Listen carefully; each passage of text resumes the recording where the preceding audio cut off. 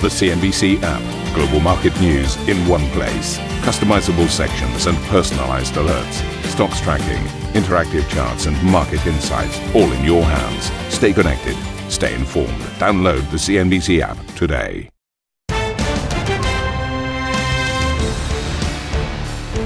Hello and welcome to this Tuesday edition of Squawk Box. Here are your headlines today. US stocks continue their recent rally with the Dow closing above its 200-day moving average for the first time since April as investors shrug off weak economic data out of China. Disney shares jump as Daniel Loeb's Third Point takes a stake, with the hedge fund investor calling for a spin-off of ESPN and a shake-up in the boardroom. BHP reports its best profit in 11 years, boosted by spiking commodity prices, and intimates it could go back to Oz Minerals with an improved bid. And Germany's government slaps a new levy on gas prices for households and businesses, with Economy and Energy Minister Robert Habeck pointing the finger of blame squarely at the Kremlin. All measures, and this is undisputed, have a price. All measures have consequences, and some of them are also impositions. But they lead to us being less susceptible to blackmail, and thus being able to decide on our energy supply independently of Russia.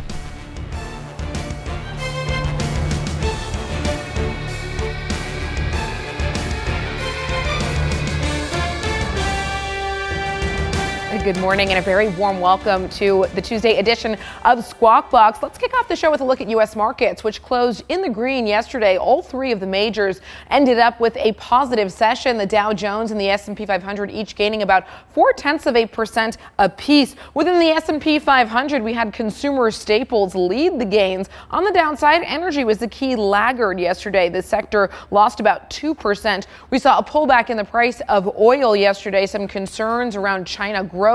We had disappointing Chinese data in the overnight session yesterday, providing somewhat of a negative backdrop there.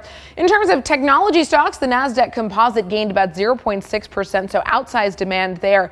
In terms of U.S. data yesterday, we did get some disappointing points. The Empire State Survey, the NAHB Housing Market Survey cast a little bit of a shadow over sentiment, but ultimately we did see investors put a little bit more money to work in the market. In terms of fixed income, here's how Treasuries ended the session.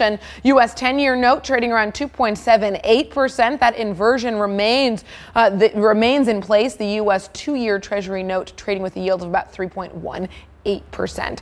The dollar yesterday rose about 0.9%. This morning, we are seeing the gains continue. So sterling trading on the back foot versus the greenback. The euro also trading a touch lower, but really a little bit of stabilization after the move higher in the dollar index yesterday.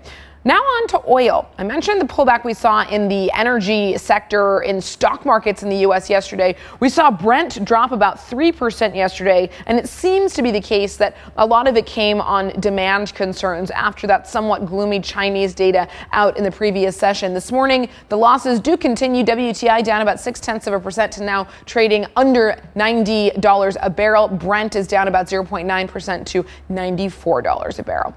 And Asian markets right now are trading higher. We've got the Shanghai Composite up about 0.25%. The Nikkei 225 trading a touch higher, a touch above the flat line. Hang Seng teetering right around the flat line. So fairly stable to positive session in Asia. Karen. Let's talk about a big corporate story. Daniel Loeb's Third Point has taken a new stake in Disney and is pushing for the entertainment giant to spin off its sports network ESPN.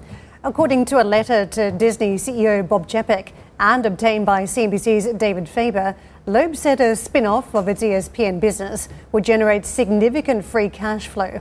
He also urged the company to integrate the streaming service Hulu into its Disney Direct Plus direct-to-consumer platform.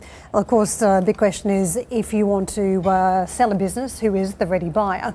And you'd think that ESPN, with the deep needs as we talk about here, having such a wide offering in sports, it would need someone with very deep pockets and perhaps a player of size similar to Disney. So as we talk about a ready buyer, how many of them would be too if you want competitive tension to get the best possible price. So that is a huge one to try and deal with, and what a slam dunk that Daniel Loeb would be looking for. Absolutely. This isn't the first time, though, that ESPN has been floated by investors, by analysts as an option for Disney. But I think your question about who would be the buyer is interesting. We know that a ton of the streamers are considering different bundles, and I think long term the question remains, will we move toward bundle packages more broadly? Is that the way forward for streaming? Right now, there's just a ton of uncertainty about what the future is going to look like for these streaming giants. As we know, there have been other players, newer players, that would like to consider themselves sports broadcasters, but it does require significant expertise to be in that area. And this is a network, as we talk about it, has National Football League, National Basketball Association, and the Major League Baseball, all very big business in the United States. And of course that comes with advertisers too, so very interesting model. So we shall see what happens there. The other point too is around Hulu, and don't forget Disney owns 67% of Hulu, Comcast, the owner of this network, owns 33%. Loeb also pushing for a resolution there. Now I think what you've got now is some sort of clean-up consolidation of ownership structures as we enter a very difficult period. And what jumps out to me is the advertising side. I mean, you've seen a whole bunch of various players across the board trying to tap in to the ad model because it's very expensive business producing content, and just having subscribers is clearly not enough for some of these businesses. We just saw this interesting deal overnight for Walmart to team up with Paramount to effectively bring the content into the business model and have some sort of package that is a rival to Amazon Prime. But everybody's going after the advertising space, all at the point in the economic cycle where we turn down, where traditionally advertisers spend less. So it's an interesting period of time. Well, it's interesting to think about the advertising supported models as something that the companies want to do because they want to improve their revenue stream. It's also fairly defensive, a way for the companies to hedge a little bit. If we are looking at a downturn in the economy, then will people necessarily hold on to their subscription services? So you've got the ad side of things, which to your point, advertisers in a recessionary environment don't necessarily have the money to spend. But on the other hand, in a recessionary environment, consumers don't necessarily have the money to spend. So it feels like this is a little bit of a hedge. Just on that point, it does feel as though Walmart has uncovered something here. I mean, why team up with Paramount? Why have a bundled service for its grocery business? And does it think that one of the barriers to entry here is that people are not severing their ties with Amazon because they do have this bundle going into recession? They've got two, or in some cases even more than that, tied up into this package. So that is really interesting thought process here, isn't it? And to have Walmart being such a big player in retailer going after Paramount, does it bolster the chances of Paramount too in the streaming industry just as it's becoming more competitive?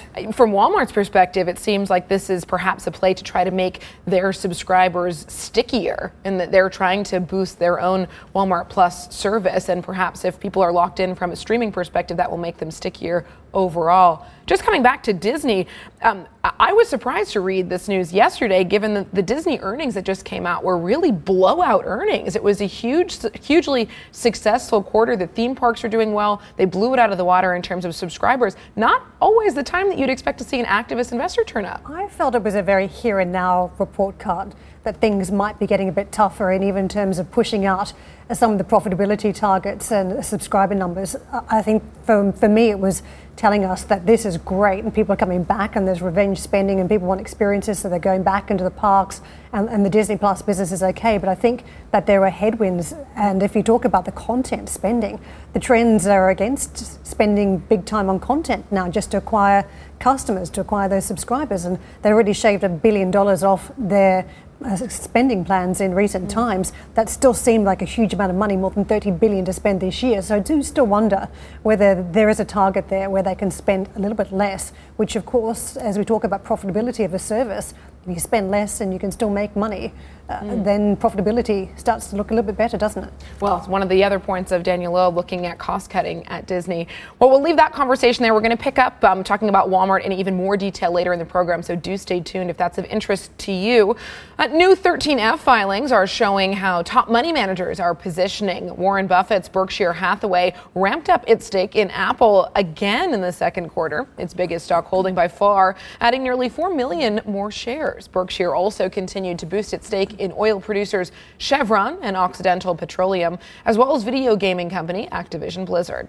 Meanwhile, it closed its $70 million position in Verizon and trimmed holdings of General Motors, U.S. Bancorp, and Kroger. Elsewhere, Chase Coleman's Tiger Global cut its top holding in JD.com by 37% to still $1.97 billion, but added a new $241 million position in Alphabet. David Topper's Appaloosa, meanwhile, trimmed its Alphabet holding by 16%. While Michael Burry of The Big Short sold out of all 11 of his equity positions last quarter. Activist hedge fund Elliott Management exited its entire equity stake in Twitter last quarter. According to a securities filing, Elliott sold all 10 million shares in the social media company, worth $387 million at the end of March. And of course, this is interesting timing as we talk about the Twitter play from Elon Musk. Now, Elliott Management also reportedly soured on its SoftBank holdings, dumping nearly all of its $2.5 billion position in the company, according to sources speaking with the Financial Times. And the question is whether that happened before that fairly sizable loss that we had reported on the other day. And let's take a look at US futures and what we're seeing at this stage. We've got a little bit of red on the boards indicating a slight softening of the trade, a little bit more caution ahead of that Wall Street session. Let's get some thoughts on the markets and positioning with Manish Singh, who is Chief Investment Officer at Crossbridge Capital. Manish, nice to see you back on the show. Can I ask you about some of this positioning? Because we've been hearing for a number of weeks that those tiger cubs that were heavily invested in the big technology names had just lost a huge amount of money, didn't see the downside here, had just still been playing the upside. On the other side of the coin, we're hearing that the opportunities we're seeing on market has meant that Warren Buffett is going after Apple even more. How do we think about technology as an opportunity here? Morning. I would say that, the technology as an opportunity still exists. And you're right in saying that, some people are being proven wrong in cutting their position, as you have seen with Tiger Global in Q2. And Apple, look at the Apple stock itself, it is up 30% since its June lows. And if you look at the breadth of the thrust, what we call in the S&P 500 index, you have had a new high in advanced decline line, despite the index still being down 13% or over 10%. It takes another 13% rally for it to get to a new high level. That just shows you that the price catch-up is still due to happen or still about to happen. But the key driver, as you know, is Fed.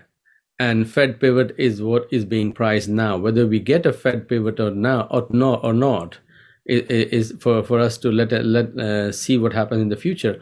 But the inflation number or the inflation number coming down has been encouraging, and it makes me believe that you will see at some point in the future, and the market feels reasonably happy with that given the levels that we are at.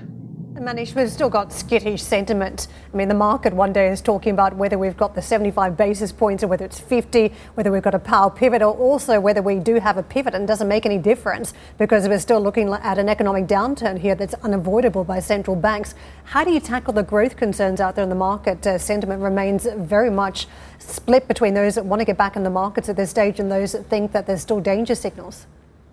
So I would say that, one has to have an investment horizon in mind. For me, it is always not the short term, but the medium term. And when I look at medium term, and I look at people seem to be concerned about 1970s, but they just forget that in 1970s, the debt to GDP used to be 35 to 40%.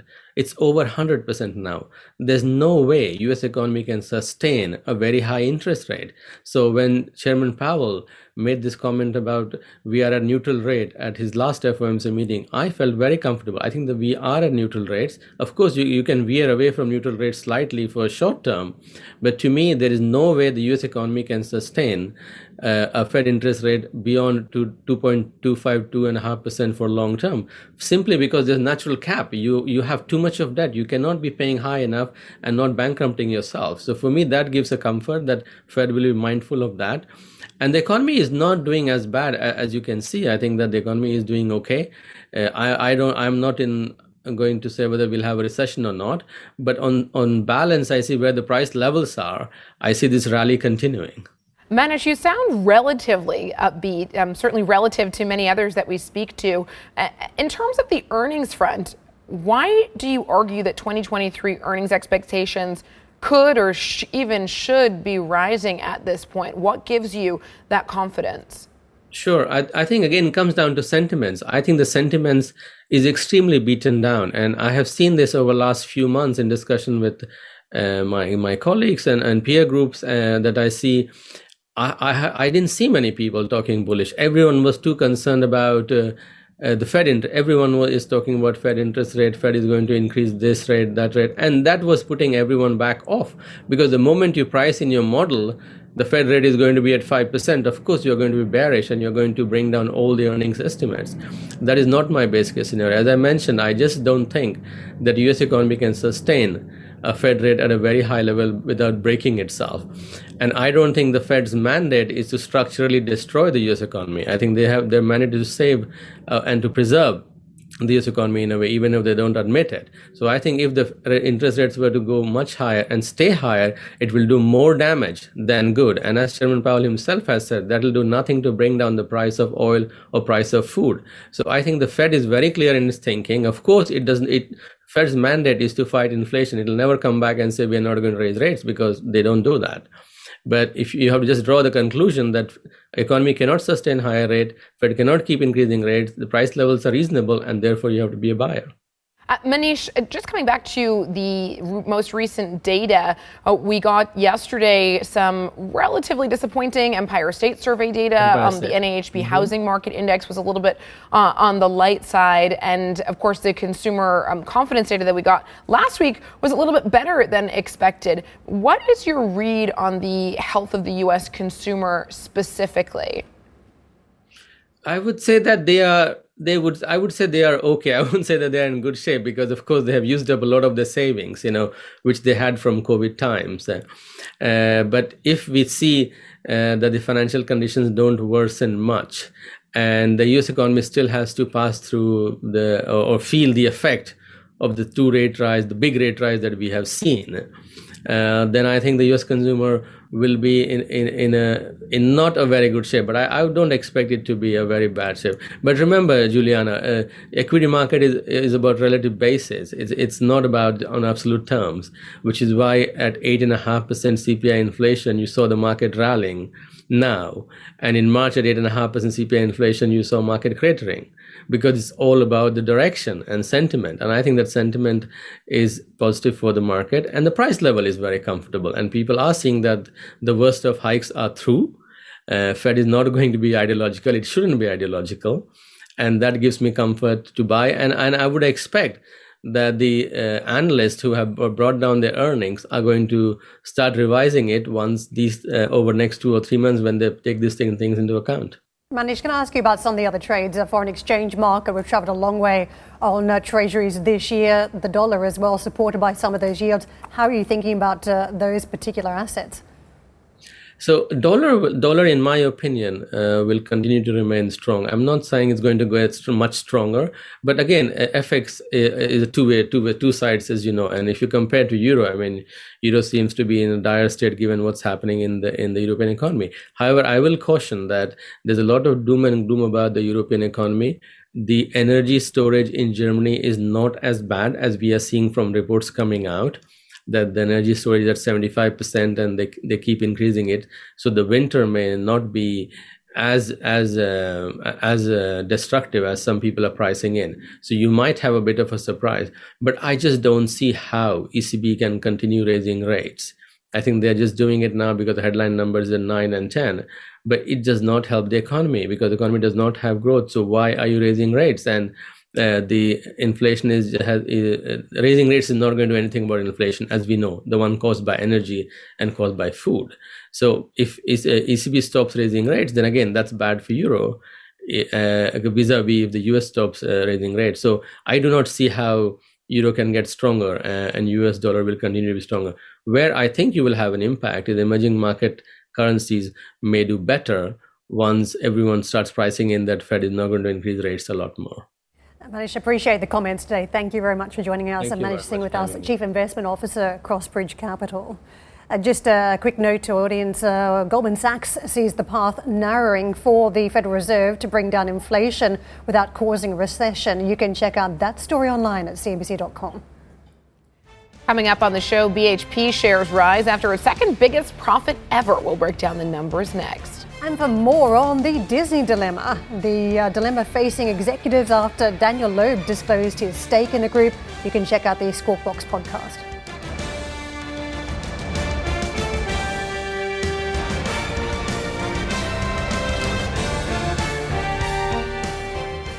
Ambition to me is about doing better. I think ambition creates a pathway. The best advice I can give to someone starting off a career is don't have a career, have lots of careers, try loads of different things. Talk to people and put your ambition out there. I don't feel that I've hit peak ambition because it's a learning journey. CNBC is where ambition meets opportunity. What does living ambitiously mean to you? Hear it from our CNBC anchors, reporters and global business leaders on cnbc.com.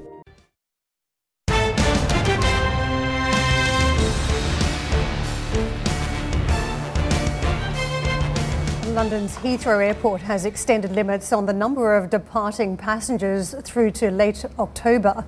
The 100,000 passenger a day cap was set to expire on the 11th of September, but the airport says it will remain in place until at least the 29th of October to prevent overwhelming ground crews amid staff shortages.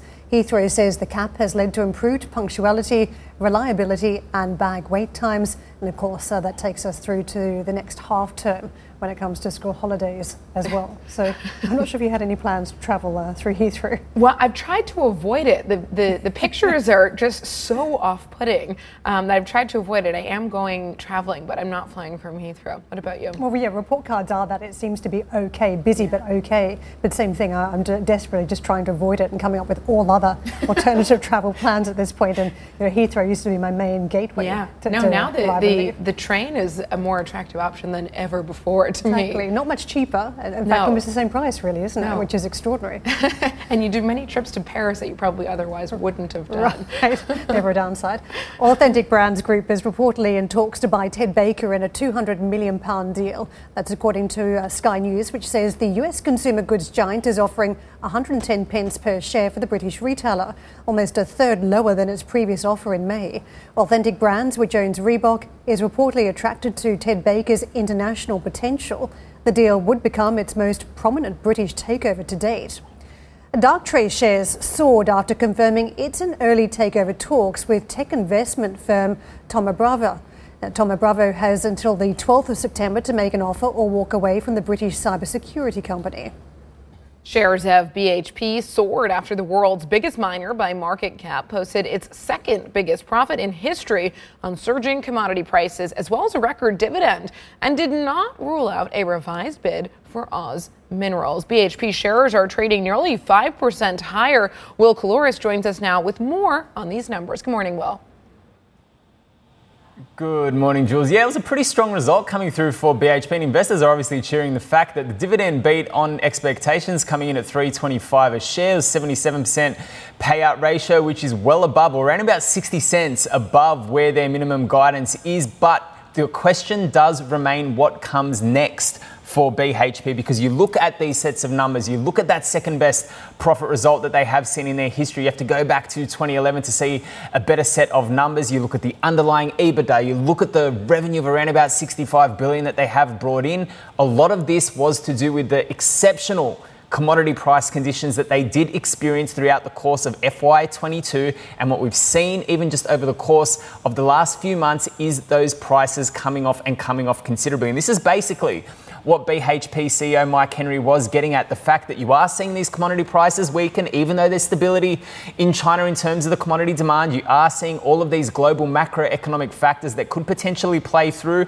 So investors maybe shouldn't expect such a stellar set of numbers coming through for the next year. And another thing that was mentioned a little bit earlier was that Oz Minerals bid. Now, this is all that $6 billion or so bid that BHP did lob for the copper miner, around about $25 a share. That was rebuffed. Mike Henry yet again today was suggesting that there could still be another bid in a sense, but he doesn't necessarily need Oz Minerals. But the investors into BHP were asking him consistently, what is next for the growth plans then for BHP without such a move? Because they're basically sitting at a break-even position when it does come to their net cash. They've got all of this money sitting there in the bank ready to go when it does come to moving forward on growth. They did announce around about 400 million in extra exploration, but with commodity prices where they are, with the expectation coming through for investors that they want to see these big returns coming via the way of dividends, coming via the way of future growth, now that they've spun off that petroleum division, the next big thing for BHP really is going to be where they do find that growth, whether it's via their potash division, whether it's via the extra capex that they're looking to be spending over the long term up to around about 10 billion, or, which a lot of analysts, even the ones we've spoken to today, are suggesting that perhaps not 25 a share for Oz Minerals, this is Australian dollars of course, but perhaps 30, perhaps 32.5, and that will be enough to get it over the line. And in fact, Karen, one that we just spoke to, Jonathan Barrett over at Celsius Pro, he's saying he's fine. If they go 32, if they go 35, he'll be fine with paying over the odds because of the copper story moving forward. But you just have to remember what we saw from BHP when they bought up all those shale assets, that sometimes paying over the top doesn't pay dividends in the long run. Jonathan Barrett has been covering that stock for many, many years, so interesting comments there, Will. Can I ask you a little bit deeper, though, because I think that the company is walking this very fine line, saying it wants to invest in the future, but it doesn't want to spook investors, because we've just been through this huge phase of balance sheet rationalisation, a dramatic phase, really, for the mining sector. But if we think about the comments we heard from the oil sector just this week from Saudi Aramco, saying that there was a real lack of investment in the future because of all these concerns around energy transition, very short-term mentality. Are there concerns that we're not investing enough in commodities more broadly for the future? And were those questions tackled by BHP today? Yeah, and this is the thing, because they've got this emphasis when it does come to the future-facing commodities. We all know this. And basically, Mike Henry was trying to suggest, in a sense, that you don't necessarily need M&A, that there are other growth levers. But a lot of analysts are questioning what exactly are those growth levers moving forward for BHP, because they can go via the Expo route where they're looking for new developments. They could perhaps scoop up a number of smaller miners, particularly in Australia, that align with some of the projects that they are building out. But realistically, aside from that Jansen potash project that you know all about, Karen, there really isn't, unless they do engage in some pretty significant M&A, any kind of further growth prospects, unless they can, I don't know, maybe perhaps fix up all of the issues that they're having currently when it does come to Olympic Dam and just the derisory amount of copper they're able to pull out of that project. So that's the real question, because now when they've spun off those Woodside assets, the petroleum assets, they've lost their cost curve control. So they need something in order to really drive the growth moving forward. Otherwise, you're overly dependent on the pricing of the iron ore, which we know is in the doldrums at the moment, and you're just betting on, I suppose, Escondida and Olympic Dam in terms of that copper production, which is obviously why they're looking to the likes of an Oz Minerals or potentially another major copper miner. I've heard Freeport McMoRan getting thrown into the mix at the same time in order to have something. And even with that balance sheet rationalisation, they've really got to do something with that money. Otherwise, it's just going to be handing it all back to investors. Thank you for listening to Squawk Box Europe Express. For more market-moving news, you can head to cnbc.com. Or join us again on the show with Jeff Cutmore, Steve Sedgwick and Karen Cho, weekdays on CNBC.